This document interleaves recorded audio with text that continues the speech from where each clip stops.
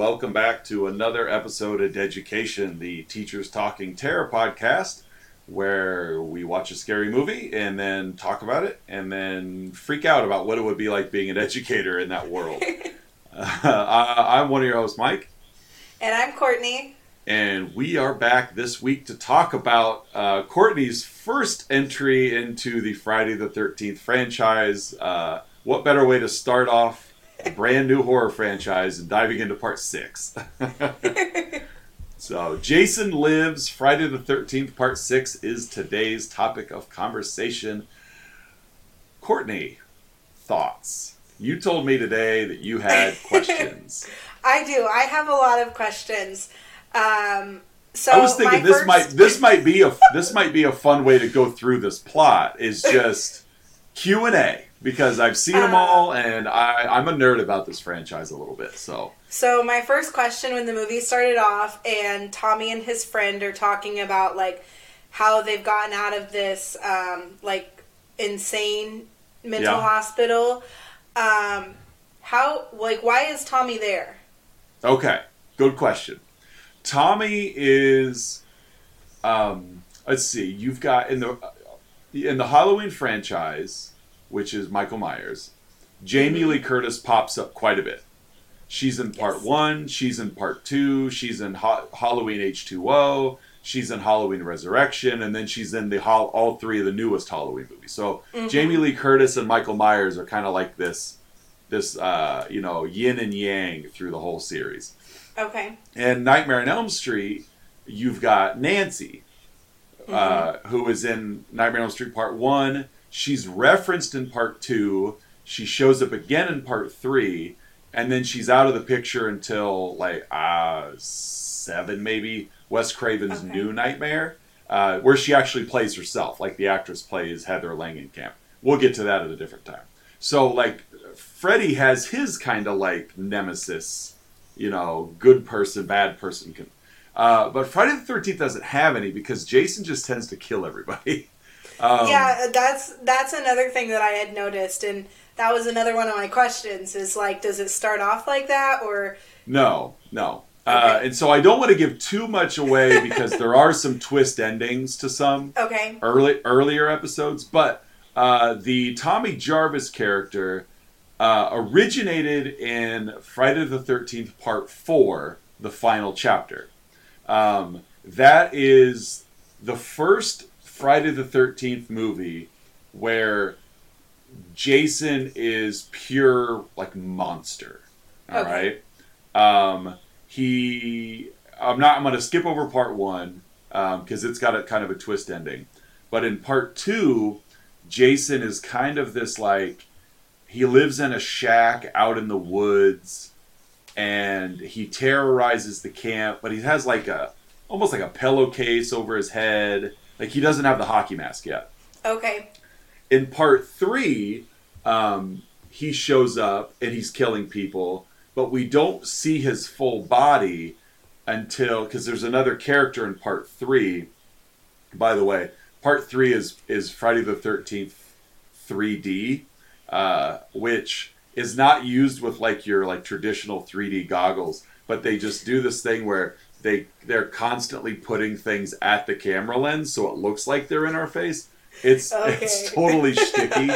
At one point somebody's playing pool and they put the camera right at the butt of the pool cue so it looks like it's about to hit, it's supposed to hit us in the face or something. But in Part 3, that's the first one where Jason gets his mask. He takes it off of a person who had been using it as a prank. And so he's still fairly humanized. Well, in Part 4, he comes back again, but in Part 4 is the first time he's the Jason that we know him as, with the mask and the undead characteristics or whatever. And so he's murdering people in Part 4. And then Tommy Jarvis is played by Corey Feldman. You would recognize him if you saw him in things. I don't know if you probably don't recognize the name, but Corey Feldman's been in a lot of stuff from the 80s. He was in Gremlins and he was in The Burbs and he was in Goonies. I have seen The Burbs. Yeah, and he was a very popular. In the Burbs, he was the pothead kid that lived next door. Wait, you just said the Burbs. The right? Burbs. Yes. Okay, I thought you said Tom the Birds. Hanks. Never mind. Oh no! He wasn't in the Birds. No, he wasn't in the Birds. Never mind. Burbs with Tom Hanks. So anyway, he was very popular in the 80s. He was one of the guy of course I'm so out of touch with like today's generation, but in the 80s he would have been like one of the heartthrobs that would have been like on magazines. Okay. And so, but he's in part 4, and he's just a kid, and he kind of understands what's going on with Jason a little bit. Of course, he's hacking up all these teens or whatever, but he had kind of researched a little bit on what was going on with this Jason Voorhees character. And at the end of part 4, Tommy Jarvis puts a machete in the side of Jason's head and kills him. Oh. And so Tommy Jarvis shows up in part 4. Well, then in part 5, Tommy's in a mental institution because he had to murder a guy to save his family. Follow me so far? Yes. And so at the beginning of this one, when they're talking about busting out of the mental hospital, that's what happened in part 5. Okay.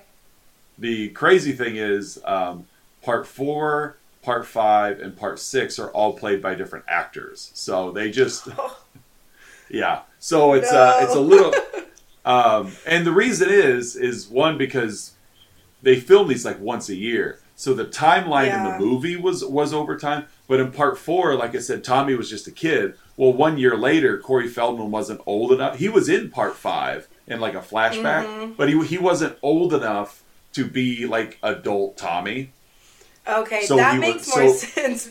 So he was flashback Tommy, and then the actor that played Jason, or not Jason, the actor that played Tommy in part 5, after they made that movie, like found God and decided that there was too much awfulness in these movies and refused to come back in his role. So they cast this other guy, Tom Matthews, to play Tommy Jarvis. Okay. So there you go.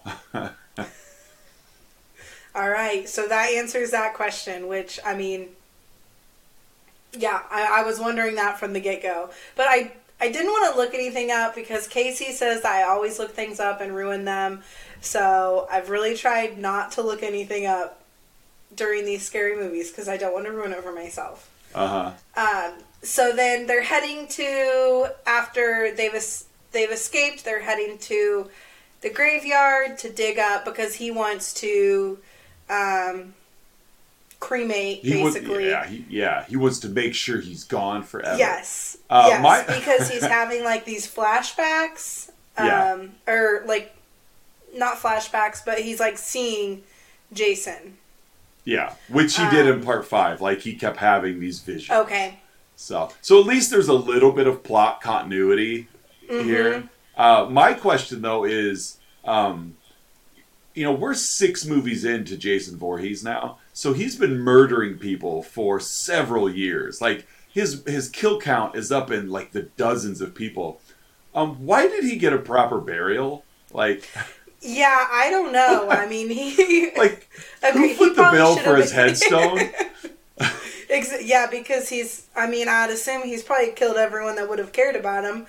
So, if there was anyone. But yeah, he does. He did not kill his mother. Okay. But that's a part 1, part 2 storyline, so. Okay. But yeah, that's a good question. I mean, and he's got a nice casket and everything. Yeah. I mean, he was locked up real nice. Yeah, buried. He wasn't just dumped in a hole in the ground. Like it was a proper burial in a graveyard, like next to his mother, actually. Okay. Yeah, so it's like, who fit the bill for that one? Does he have a dad somewhere we don't know about?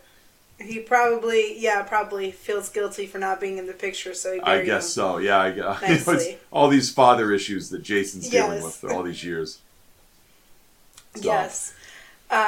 So he digs him up, and then he stabs him with, when he sees him, he had, had some flashbacks, so he put the, he tore off a piece of like the fence or gate or something and jabbed it through him.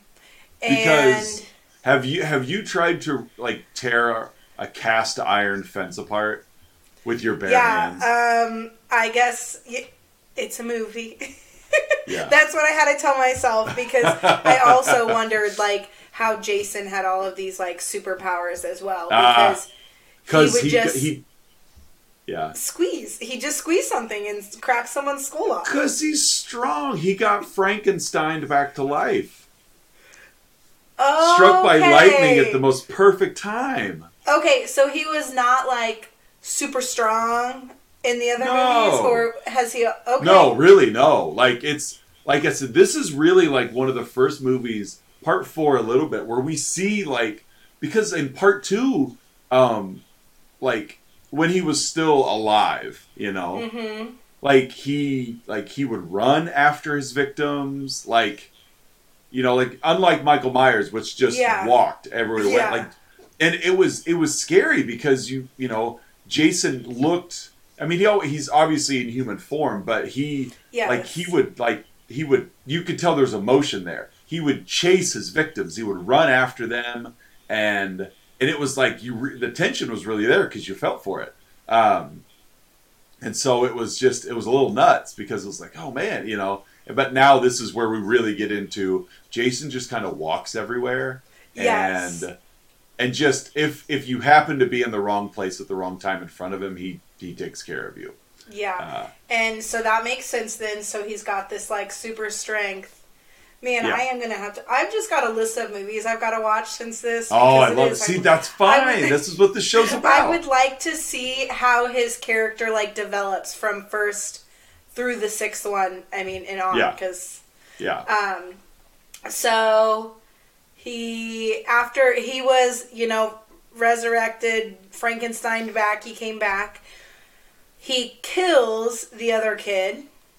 Who then punches right through his body. Yep. Like, grabs his, heart out. Yep. Jason is a master of anatomy. He, very, very quickly just reached in and plucked it right out. So then Tommy takes off running. He ends up at he drives off to the sheriff's station, police station.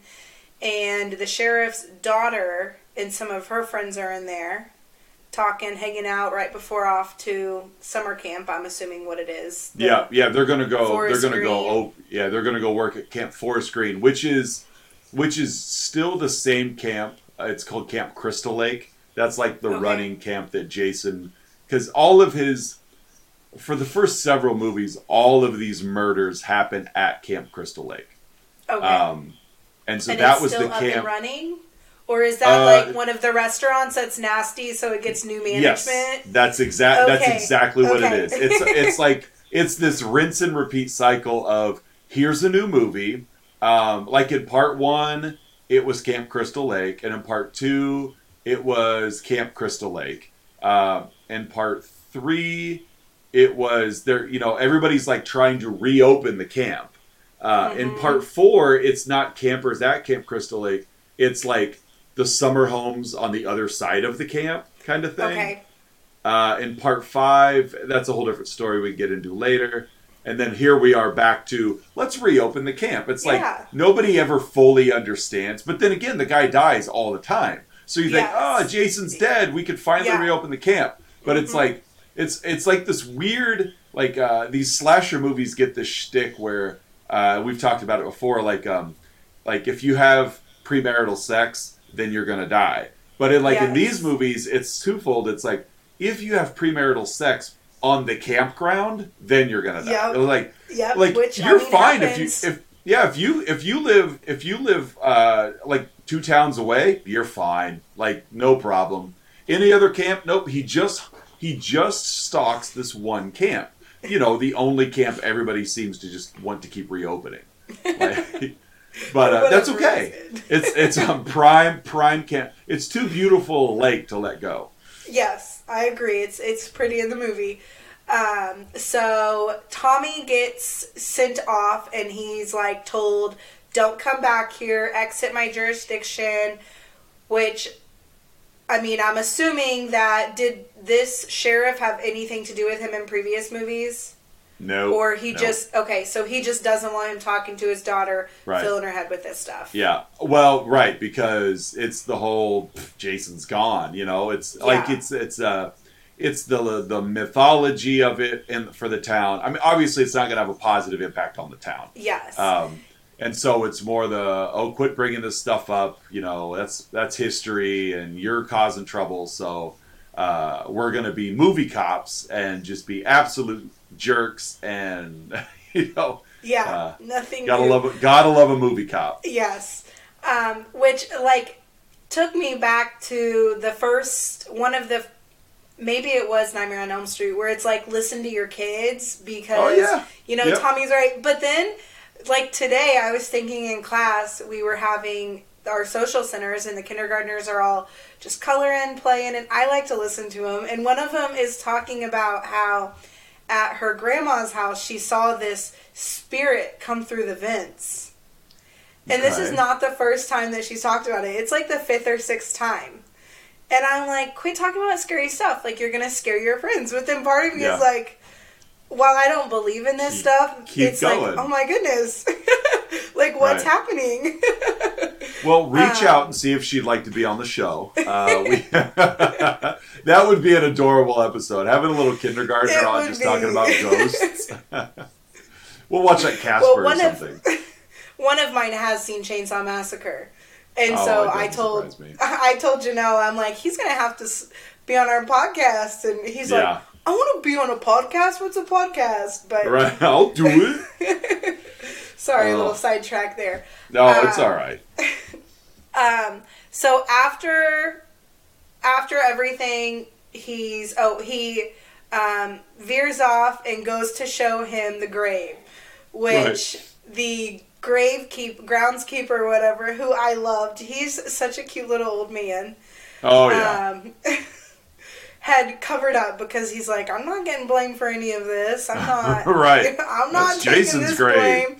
As he's drinking down the rest of his bottle of whatever. They always have this like mystery bottle of liquor in their pocket. So he covers it back up, which is, I mean, it again makes Tommy look like a liar and like he's just kind of full of it. And so then this is where Tommy gets arrested. Yeah, you know, for just arguing. Yes. And, gotta love a movie cop. Which I guess it's better than what the sheriff said he was going to do if he came back in his jurisdiction. Which, I mean, as a female, wouldn't happen to me, but the poor kid, that would not be a good threat to have. Those aren't the kind of earrings that you'd want to wear. No. So, Megan has taken an interest in him. Of course she has. And this is where 2 people had been found dead, correct? Court and yes. This is where whatever girl he was shaking the camper with. Well, before that, we had a couple the engaged couple. Yes, we had a couple of counselors on their way, and they got lost looking for the camp. Yes, okay. I'm jumping way ahead. Oh no, this was literally just body count footage. That's all it is. You'll find that is very common with Friday the 13th. There's a lot of just like, not even segue, just a lot of little additional scenes that just to kill people, and then get back into it. And so Darren and Lisbeth are this couple. Yes. Lisbeth is actually played by the director's wife, so there's your reasoning that these 2 people are in the movie. They're counselors that get lost on the way to camp, but they see Jason in the road, and they try to threaten him to get him out of the way, and of course Jason just kills them both. Well, you know, and but that's seriously for your first Friday movie. I can understand the wealth of questions, but you will see there's a formula to these films. Okay. And so, this is where we get, you know, the rest of the counselors. Like you said, Megan and Sissy, Court, and Paula. And they show up at the police station to report that these other two, Darren and Elizabeth, are missing. Yes. So this is, like you said, where Tommy's like, it's Jason. It's got to watch out for Jason. Which now Megan, apparently, who has the hots for crazy, even though we know he's not crazy, but she's got the hots for crazy, suddenly sees this guy behind bars and her, this is like straight out of like the pastor's daughter kind of thing. Like, come on. Yep. So she's like, oh, he seems like a bad boy. And so, they whatever, like, it's just a plot device to get him out of jail. She doesn't know whether she wants to believe it, but I'm really attracted to him. And then another cut scene of just reasons for people to die. The paintball scene, the paintball game. Yes, like, that little jump scare did get me a little bit because I thought it was going to be Jason coming through, and then it's just like this nerdy little guy jumps through the bush, and he's like, ah! I was like, whoa. Yeah, they're just doing this like this little like corporate level like CEO type like paintball game out in the woods. Where they're all in camouflage and there's this goofy military music playing. It's almost like tongue in cheek, done for laughs. Yeah. And then Jason shows up and decapitates 3 of them with one swing. And then like shoves the face of another one into a tree, which that would hurt so bad. But it ended up with a perfect smiling face. Oh yeah. It had the it was said, like the Joe Boxer smiley face. Like, yeah, there you go. Thank you. Yeah, that's what it was. You just, I don't remember the man's face looking like that before he met the tree, but it's like that. This movie is that additional comedy is uncommon for these movies. Okay. Which is interesting to note. I did read in the trivia that, weirdly enough, the original Scream movie was written by a man named Kevin Williamson. He also wrote a movie called The Faculty, and he wrote I Know What You Did Last Summer. He was hot in the mid to late 90s. Everybody wanted to make the stuff he was writing. So Kevin Williamson wrote those movies, and they're very self-referential, especially Scream. They made a horror movie about the goofiness of horror movies. Well, I'd read in the trivia that he attributes a lot of Scream's success to this movie because as a kid he saw this movie and understood the influence of like kind of making fun of yourself a little bit. Like they're already 6 movies in, so at this point like they're just calling it what it is and they're adding a little bit of humor and adding these little jokes and and it still did very well at the box office, but it was a little ahead of its time because Scream was huge, making the same type of jokes. In this movie, it didn't fire off on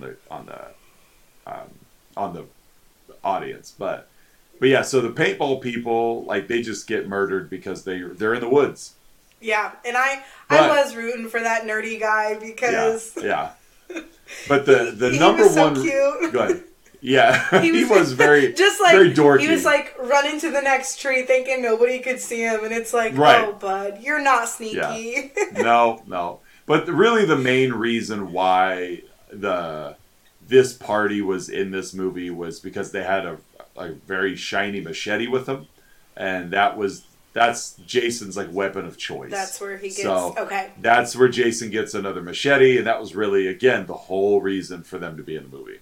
Okay, which, I mean, hey, it's good thinking there. Thinking ahead, yeah. So, kids arrive. Yes. Which is also rare for a Friday the 13th movie. You don't know, like, most of the murders in the series, if they happen at camp, they happen before the campers arrive. Okay. So you're not running the risk of, like, kids being around all this murder. But this one brought the kids in. They brought the kids in, and apparently there's like 700 kids and 4 counselors. Yeah. So many kids.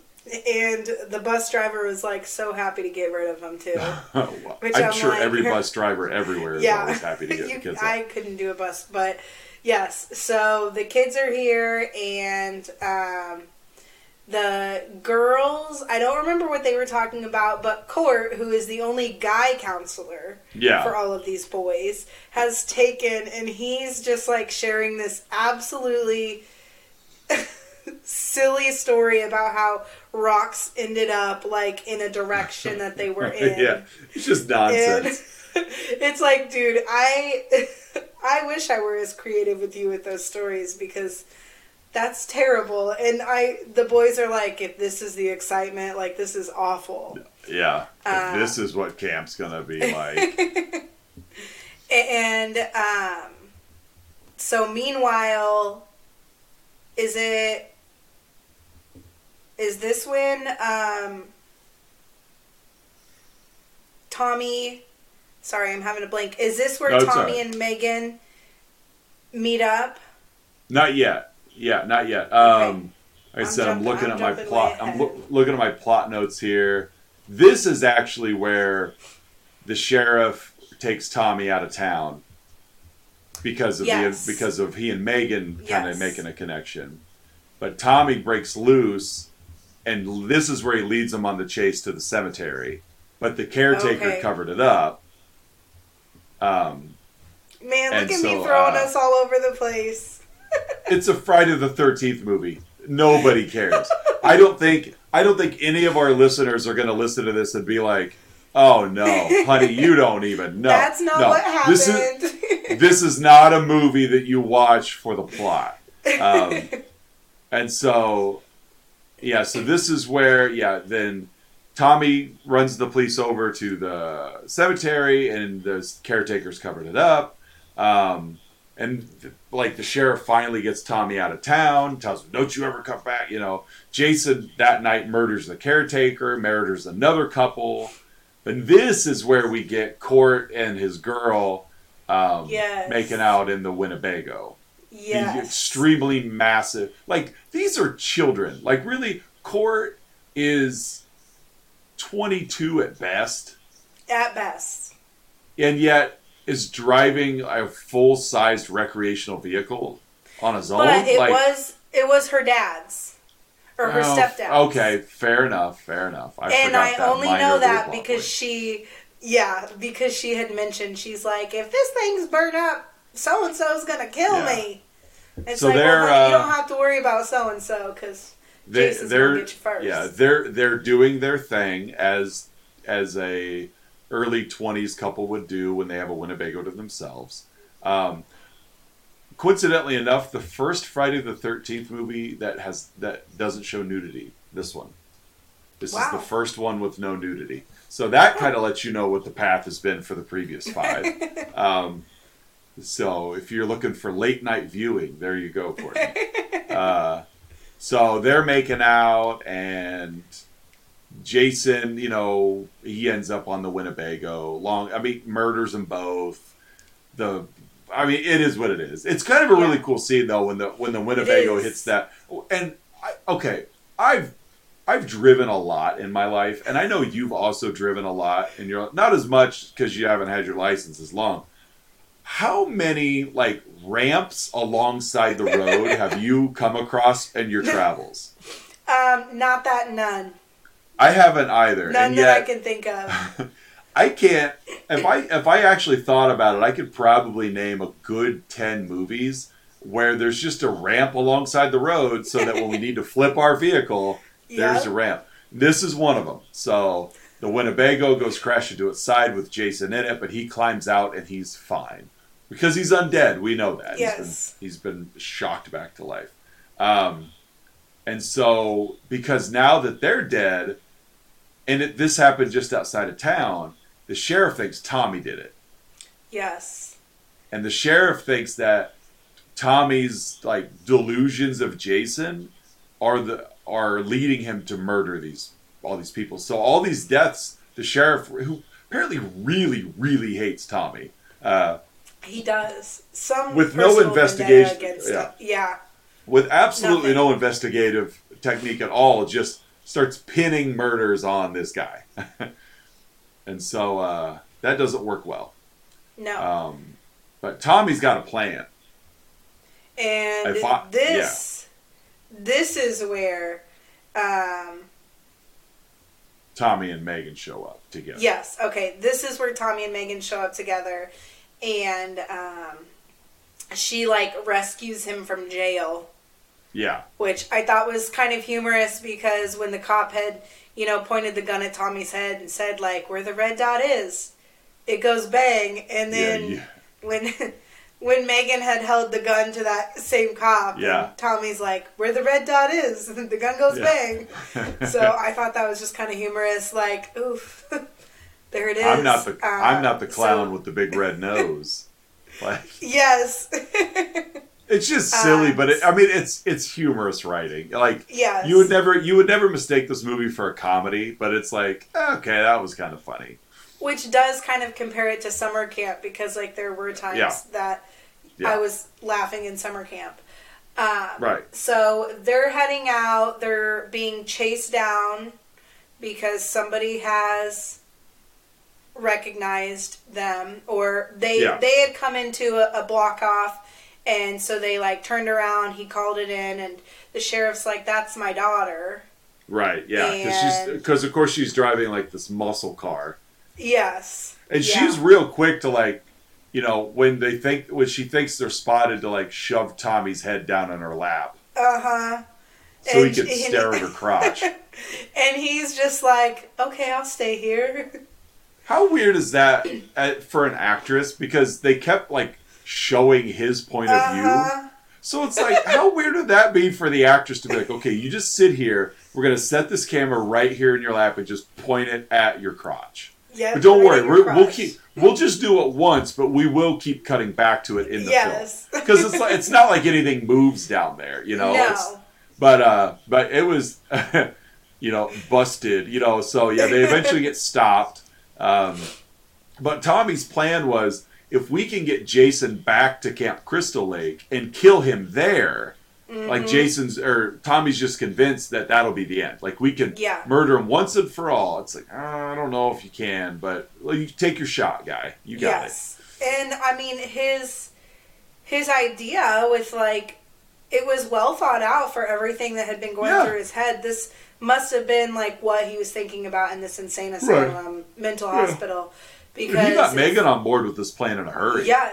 Yes, very quickly, which takes you back like... She's thirsty. She is thirsty. Like, it's disturbing because she's supposed to be playing a teen, but I don't think she's a teen. No, we'll put her early 20s. But she's attractive.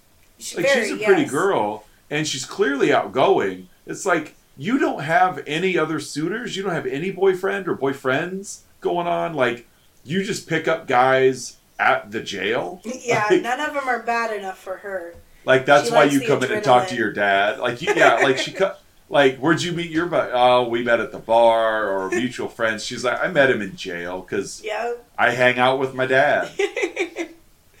And so then they're back at the camp finally, and Jason has just like killed everything in his way. Oh yeah. Oh, because it's Jason. He's a tornado of destruction. Yeah, the only thing that he didn't kill was the little girl. Right. Which, again, he was ready to. He was, yes. And then I think he had heard something. Yeah, somebody had made a noise. And so he spared her life. Yeah, he's killed Sissy and Paula. Mm-hmm. And, and so this is, but Megan has provided the alibi for Tommy. Because once they get stopped, she points out that Tommy's been with me for the past few hours. It's like the Dirty Dancing defense of like, there's no way Johnny was out with her because he was with me. I'm assuming you've seen. Oh my god, you haven't seen Dirty Dancing. I even went the chick flick route of making a reference to a romantic movie, and you're like, nah, nothing. Yeah, fair enough. We'll keep it horror here on the show. So I'll just nod my head and agree with you. I can't go cross curricular with you. Nope, please don't. And so, so Megan's like, it's got to be somebody else because Tommy's had his head in my lap for the last hour. He's been staring at the crotch for a while. And so there's no way Tommy flipped over that Winnebago. And so, lock Tommy up. And this is where, they send all the police, yes. Out. And, so now everybody's at the camp, like you said. Yes, everybody. And this, which did you kind of get the vibe that, this more attractive, younger looking cop, I think he kind of had a thing for Megan. Oh, yeah, absolutely. Because when the sheriff was like, that's my daughter, that cop was like, Yeah. But he was full of himself because he was, checking himself out at one point. Oh, yeah. Making sure he looked okay. Yeah, he was very, and trying to sweet talk her a little bit, but no, he had it out for her, but sorry, he's on the wrong side of the bars for her. Yeah. And so this is where they all head out there. The two cops end up getting killed by Jason. Yep. And one of them, his head was ripped off. Uh-huh. The other one, I don't Jason doesn't screw around. No, he doesn't. No. I don't remember how the other one was killed. I don't remember either. But it really probably doesn't matter. He was, probably just pulled apart. And then he kills Megan's dad. Yeah. Megan's dad's death was kind of cool. After Megan's dad had shot him with that shotgun, and it knocked him down, and I was like, really, all of the things in this movie that have not killed this guy, and this shotgun kills him? But then, of course, he jumps back up. I know I say this every week, but man, to be able to experience these movies for the first time like you are, it's I'm so envious because, again, I've seen it so many times, and, it's I know better, but for you to be like, really? And I'm like, I know, I was love like, it. Are you kidding me? No, this but is how you figure he was boss. He was the boss cop, so he got a little bit more fighting time in. Mm-hmm. And but no, he died. Yeah, so he shot him a few times and then died, and this is where we can't skip over how he died, though. Do you remember how Megan's dad died? I just watched it last night. I should remember how he died. Jason, literally folds him backwards in half. Why do I not remember that? I don't know. It's worth going back to take a look, though. Literally, he, bends him backwards and, he just literally folds him in half backwards. That's so weird because, I even remember the one camp counselor's head falling out of the cop car. Yeah. When I want to say, Megan goes, again, I remember. Right. Huh. I want to say he was on the ground, and I'm looking it up right now because I want to make sure that I'm. Yeah, because he. It's crazy. It's part 6, and the sheriff is Jason's 53rd victim in the movies. And it's an honorable mention in the top 10 most brutal Jason kills. How did I? I don't know. Where'd you go? I don't know.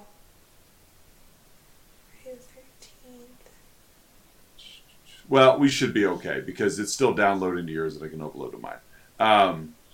Yeah, he's folded backwards because Megan's looking for her dad, and Jason folds him backwards in half, and that took him out, which was cool.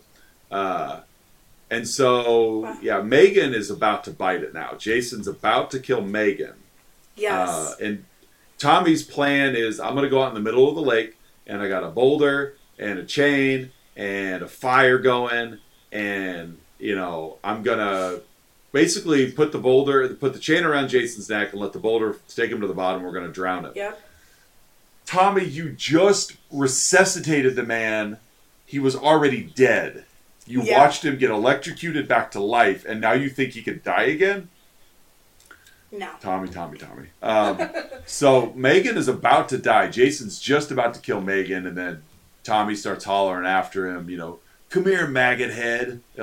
Which is you explaining that Jason was already killed by Tommy explains why he wanted, because I'm thinking, like, why did it care that it was Tommy? Like, Tommy brought him back to life. He shouldn't have wanted to kill him.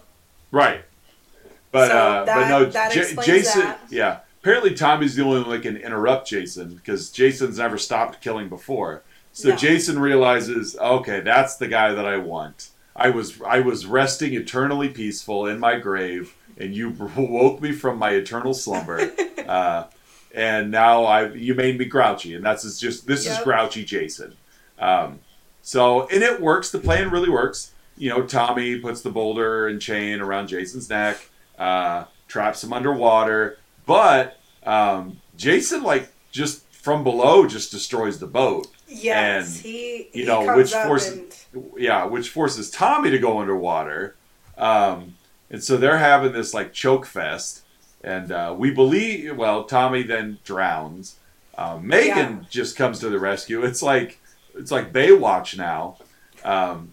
Megan comes in to save Tommy, and Jason grabs her leg, and he's going to kill her. Hey, welcome back. And so she's very resourceful. She is. Jason's pulling her underwater. Again, keep in mind, we've watched this man just rip people's heads off, fold people in half, but he's got her by the ankle and he can't keep her underwater. And that's how I felt with him and Tommy, because it's like they're fighting on this boat and it's like Jason, which again, I get they do it for movie purpose, but it's like, why can't you just crack his skull? Like, just do it. Just rip his arm off. Like, you did it to other people. You do it. Yeah, I know. You really got to suspend your belief for a lot of these movies. I mean, granted, we know obviously that none of it is realistic at all, but still, like you said, why are you pulling your punches now, Jason? Just do what you've been doing the whole movie. But Megan, kind of gets herself onto the boat a little bit, even though Jason's still pulling at her, but Jason must have taken a breather because he gives her a long enough time to pull start the motor 2 or 3 times before it finally starts. And luckily the blades of the motor were just right at Jason's throat. Right there. So chops up his throat and a bunch of just bloody gunk comes to the surface. Yes. And I do... Since you are more critiquey of movies and that aspect of lighting and things, and I know that's something I did like about this movie. And at that point, because it kind of left to your imagination what was coming up, but you knew it was part of his insides. Yeah, but I liked just the natural, the moonlight, the little camp lights, that's all that was happening during this moment. Right. Yeah, and I've you mentioned, and I've referenced it before, the technology of getting lighting out over the lake wasn't necessary. So I love that they're let's just let the moon light this thing and go with it. Because it made it scarier too. Because it felt wow, that you really filmed that on a lake. But Tommy, who of course is already drowned, luckily he's got a second life. Megan, because again, Jason holds him underwater. We saw him lose his breath. He lost his life. He drowned. And then Megan comes and dives into the lake. And then she fights it out with Jason. And then she brings Tommy back to shore. He's dead. It had to have been several minutes of being underwater. Yes. After his final breath. But then again, he was in a mental institution, so his brain is wired a little differently. Maybe he did have a little more gas in the tank. But she revived him with CPR. The kids are all cheering because they've just witnessed murders. But yay, Tommy's alive! Yay! And that's kind of how the movie ends. Is we cut to Jason still dead underwater, held down by the boulder, and then we close up on his eyes, and it opens. It opens because you can't kill it. You can't kill him. He's, And he's anchored to the lake's like ground, right. And he still is just alive. Yeah. And I will give you a little sneak peek of Friday the 13th Part 7, The New Blood. Part 7 starts with Jason at the bottom of the lake, still tied down. So a little bit more, I won't say continuity, but I don't know if I want to swim in lakes anymore. Yeah, well, like, you never... not.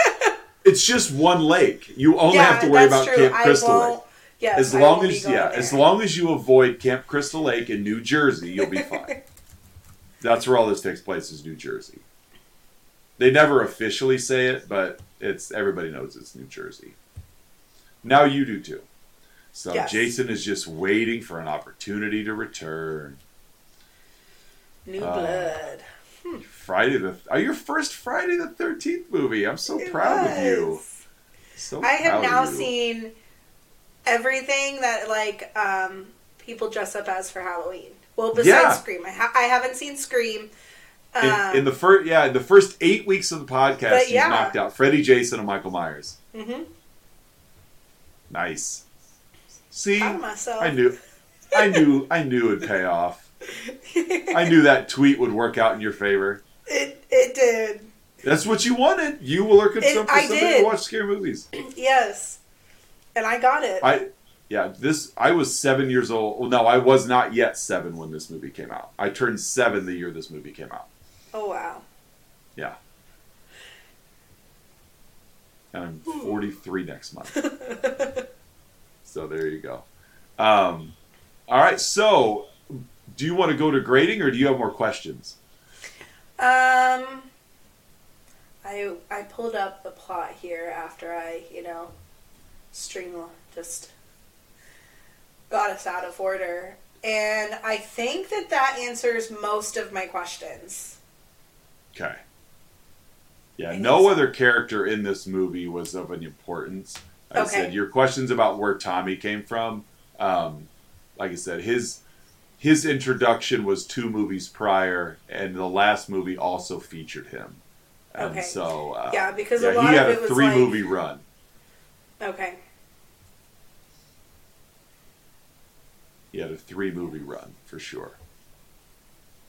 So, and then the guy, here we are, the actor, stuntman. The stuntman most famous for playing Jason Voorhees, his name is Kane Hodder. He had, we're on part 6, and he hasn't even played Jason once yet, let alone being, the guy who's played him more than anybody. So that just goes to show you how long this franchise is. Yeah. If you're 6 movies in, and it's been 6 different actors. This one has a soft spot in my heart, because the actor who plays Jason Voorhees is C.J. Graham, a name you may remember. I don't remember. Was he around your time in high school or not? Yes, he was, because he was a year younger than me, and he thought that my dad looked like Lex Luthor. Luthor, however you say it. Lex Luthor's bald. I know, but I just remember that he got a picture with my dad at the graduation, because my dad was helping handing out the diplomas, and he's in a suit. He really looks like Lex, which, no surprise, but I haven't seen the movie, so I didn't know who. Oh, it's all right. It's like Superman's #1 villain. Okay. And he's just a really smart guy. That's all Lex Luthor is. He's not super powered. He's just a really smart person. Okay. So it's all right. But no, I don't see it, but that's okay. But yes, I do. He was a year younger than me.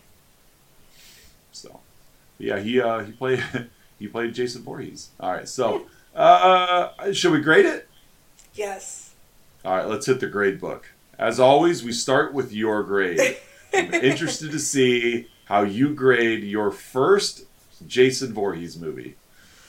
Okay, so I feel like my grade kind of changed a little bit, because after having those questions answered, but not a lot. So I was going to give it a B minus, because I was like, how is all of this happening?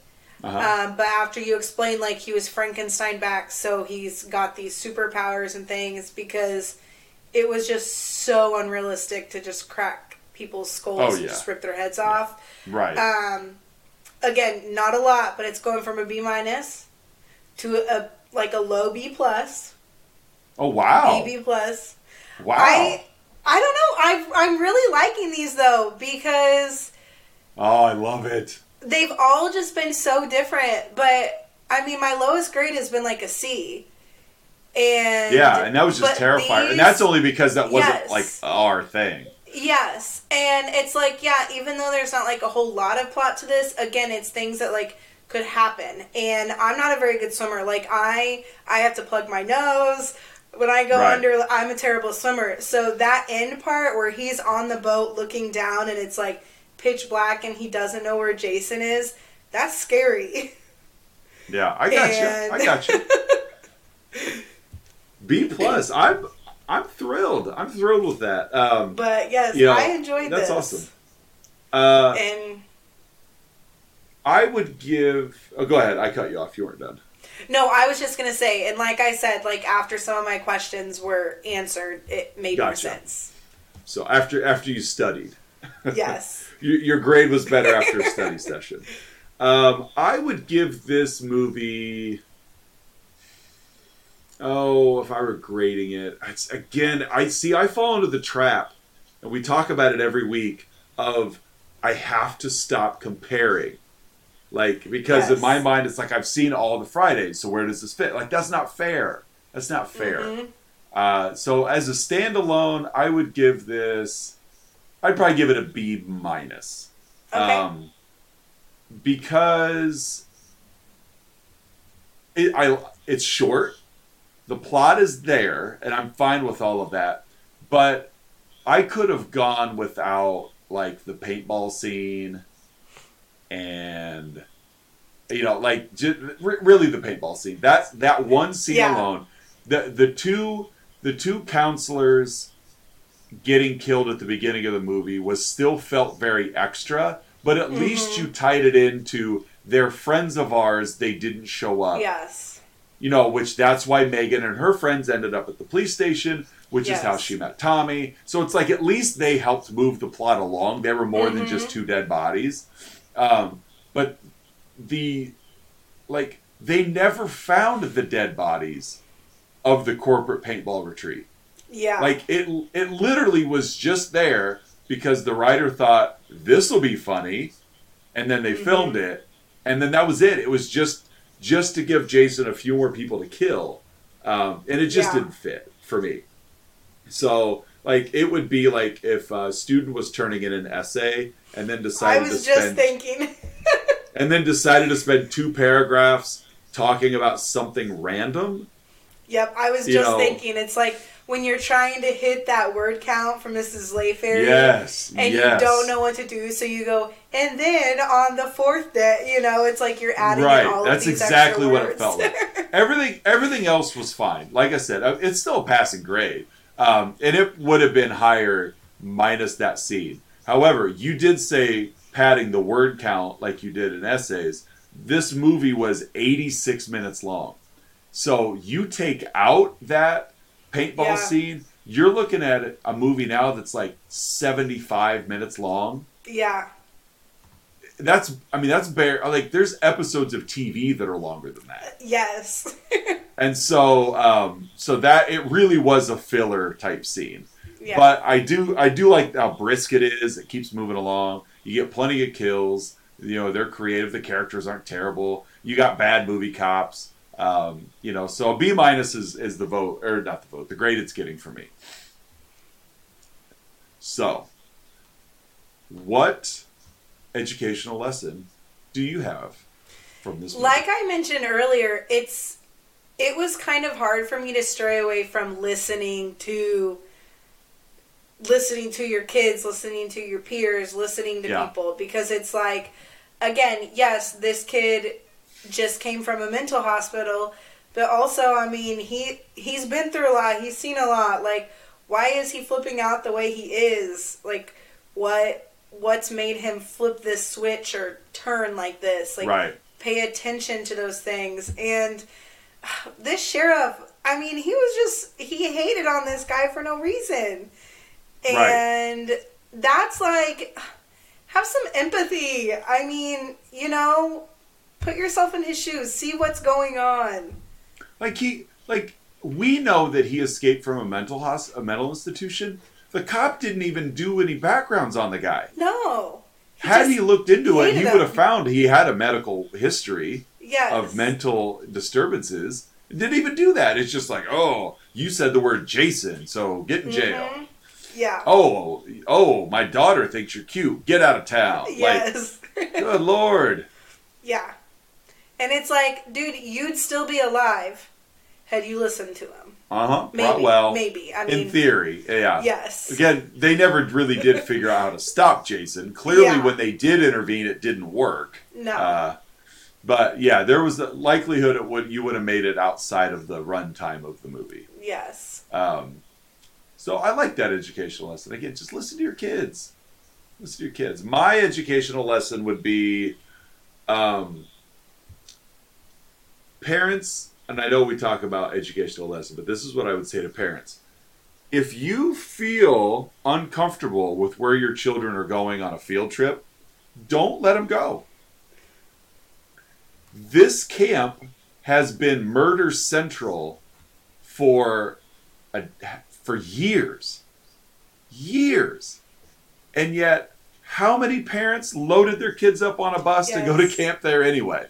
Yes. There have been birthday parties that my children have been invited to that we have not let them go simply because of the safety that we feel for where they're going.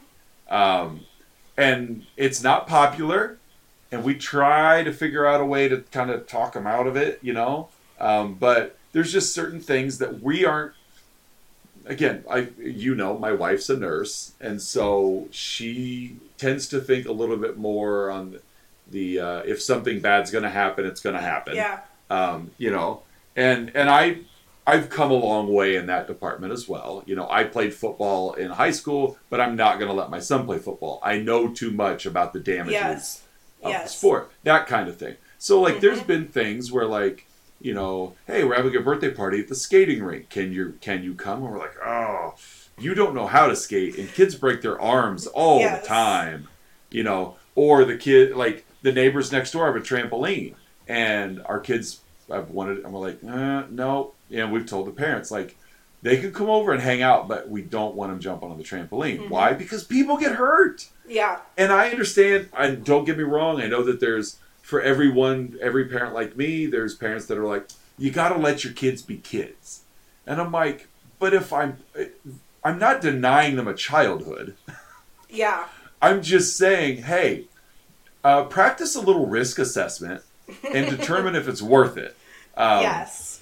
You know, and so, you know, I've had that conversation with, you know, like even a teacher at school, that when my son was younger, he was climbing on the monkey bars and fell. And he didn't, like, get wounded, but he knocked the wind out of him and he cried or whatever. And, you know, and I wanted the full story, but it was, well, we go out here to practice motor skills and whatever. And I'm like, and my first thought was, I'm not you. I'm not going to try to take the place of a teacher, but I'm thinking, you can't teach motor skills when they have to be 5 feet in the air to do it. Yeah, and my rule is like with monkey, because this year I feel like so many kids have been hurt on the monkey bars. Yeah, so many kids. But it's like kids will, and even when we went to the apple orchard for our first field trip, I had kids getting up on that, like, little whatever you call it, the little dome thing, and then they're like, Miss Jones, help me get down, and it's like, okay. If you can't get down, then do not get back up there. Like, right, exactly. If you have to have an adult come to get you down, if you're going to hang from the monkey bars because you're too scared to jump, then don't do the monkey bars. You shouldn't be up there. Yeah. Yeah. It's like, and we've let our kids on them when they were younger, but we're usually, like, right there with them. You know, just to be that little security blanket to, if you look unsteady, or I want you to push yourself as far as you could go. But when you feel unsafe, I'll help you down. Yeah. You know, that kind of thing. And so that'd be my message is, do a little risk assessment. Don't be afraid to be that parent or teacher even that says, I'm not comfortable with this, because you'll look it up for the safety of kids. Like, Yes. Jason Voorhees was on the verge of murdering children. Why were the children even there? Yeah. You slapped a different name on the camp and sent the kids anyway. Like, Yep. if someone were to say, hey, let's go spend the night in that haunted mansion where all those people died, I'd be like, no. Maybe not. I like scary stuff, but I'm not going to do Yes. that. I hope you're alive tomorrow. Change the name. Yeah, but what if we exactly? It's not the Bartonville Insane Asylum anymore. It's actually just like the old closed down hospital. Yeah. So like, it's the Bartonville Mental Hospital. Yes, yeah. we could stay there. Just change the name and it's fine. Like, pass. So, I but feel no, like that so would many be places to do that. just a little new paint job. It's fine. Yeah, under new ownership. And Jason, you can't trick him though. He'll be there. So, but no, that's a good. It was fun. This is a fun episode. Yes. Just the movie was goofy, and that's okay. It wasn't bad. It wasn't scary, but it was still like horror. Yes. And I'm glad you got a little Jason under your belt now. All right. Last week we shuffled. Yes. And you said that you kind of didn't want to, but you did anyway. Uh-huh. So here we are this week. Do you have a suggestion, or do we want to shuffle? Okay. If you have not seen Smile yet, I have not. I would like to do one of the movies we talked about last week. Either Smile, Get Out, or what was the other one that we talked about? Or Us. Oh, or Us, yeah. Let's do Smile. Because Okay. I haven't seen it, and I know my wife wants to watch it too, and so it'll check some boxes. I really want to watch it as well. Yeah. We'll watch Smile for next week. And I really don't. I know a little bit. Like, I'm like you. Like when you said that your husband's like, oh, you always ruin it by looking into stuff. Like, I'm the same way. I don't care if a plot is spoiled for me. I really don't. Yes, same. There are some movies that if I see critics that I trust and they're like, the less you know about this movie, the better. Most of the time, I'll take that to heart and be like, okay, I'm not going to investigate it. It'll be fine. And there have been movies that I wished I wouldn't have spoiled the plot on, but ultimately, whatever. It's not hurting anybody. It's just my. But don't ruin it.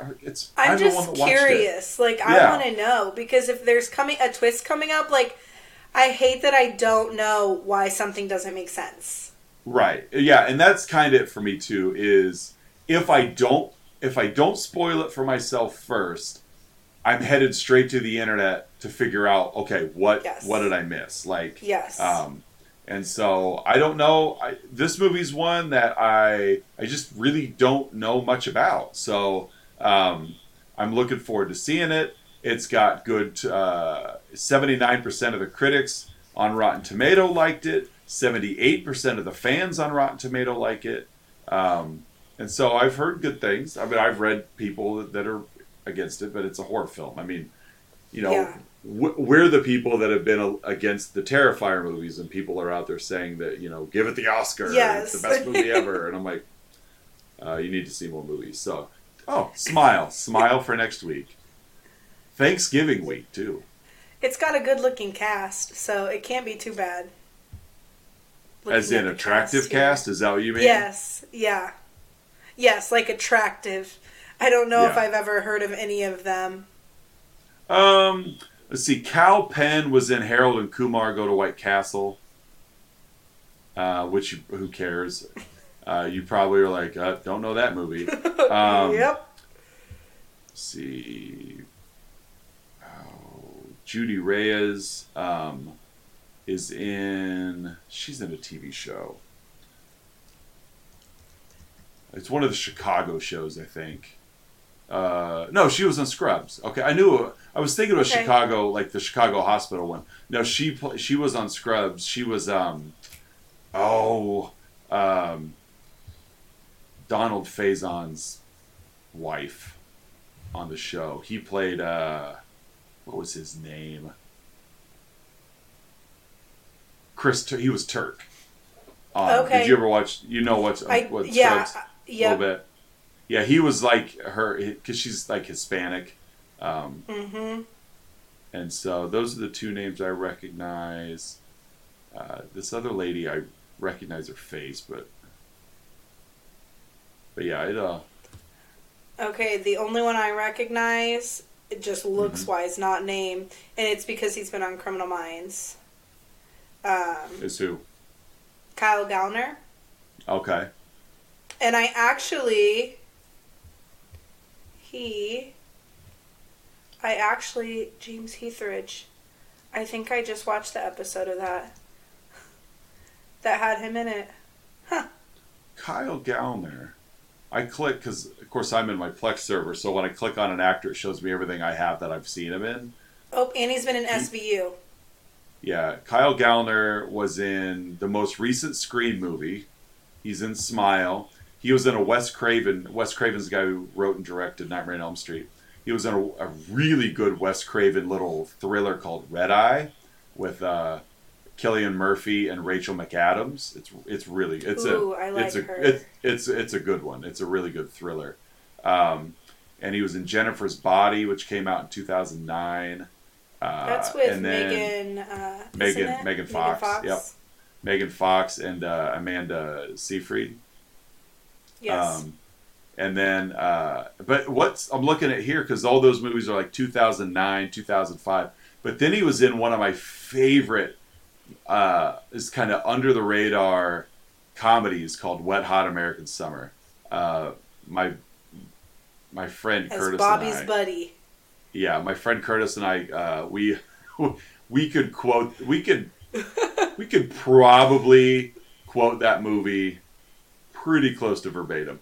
The lead in Smile is Sosie Bacon, who her parents are Kevin Bacon and Kira Sedgwick. Kevin Bacon was in Footloose. Kevin Bacon was in the original the original Friday the 13th. He was in Tremors. He was in Eyes Wide. No, not that one. Stir of Echoes. He's one of those guys. Like, he's been in a lot of stuff. And then his wife was also a pretty popular actress in the mid 90s, early 2000s. So, and now they have a kid old enough to be in a movie that we're going to talk about next week. So that's where Judy Reyes is from. Devious Maids. Oh. See, I'm like, she's from Scrubs, and you're like, she's Which from I have Devious seen Maids. Scrubs, but I had to look at her picture better, and she's from IMDb. She's Devious Maids. Yeah. So, but no, I think we're in good shape for Smile. It'll be our second 2022 release in 8 and 9 weeks. See, fans, if you're watching at home, listening on your podcast app, we don't just talk about old stuff. We talk about new stuff too. We're equal opportunity horror fans. And we haven't had any, well, we've had one. If you have any recommendations that you'd like to hear us cover, feel free to drop it in the comments or drop it on our social media, one of our social media channels, Facebook, Instagram, and I guess what's left of Twitter. The writing, the way I understand it, the writing is on the wall for Twitter. Since Elon Musk bought it, it may be a matter of days before Twitter just gets shut down. I don't tweet a lot, but I do like to tweet dumb stuff sometimes. Yeah, well, he's pretty much run everybody off.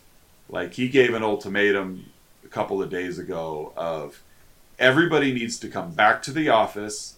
Everybody that's left that he hasn't fired gave him an ultimatum. Come back to the office, work extra hours, because things are going to be intense, or there's the door and I'll pay you 3 months severance pay. Wow. And hundreds of them were like, see ya.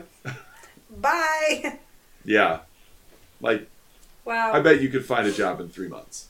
Oh, for sure, yes. Because everywhere is hiring, so. Yeah. especially like, software engineers and. Yeah. All right, so find us on our social media, like I mentioned. Again, drop comments below, share your thoughts. We love to hear from you guys. We've had, like, the Nightmare on Elm Street episode on YouTube kind of gained a little comment traction. It was like, oh, right, things are heading in the right direction. And then it went quiet real quick. So, but we do have people listening. We do have downloads and watches each week, so that's good. So chime in, let us know what you think, because we're coming back next week to talk about Smile. So this should be a good one. It should be. I'm excited for it. So for Deducation, I'm Mike. And I'm Courtney. And we will see you guys next week. Have a happy Thanksgiving.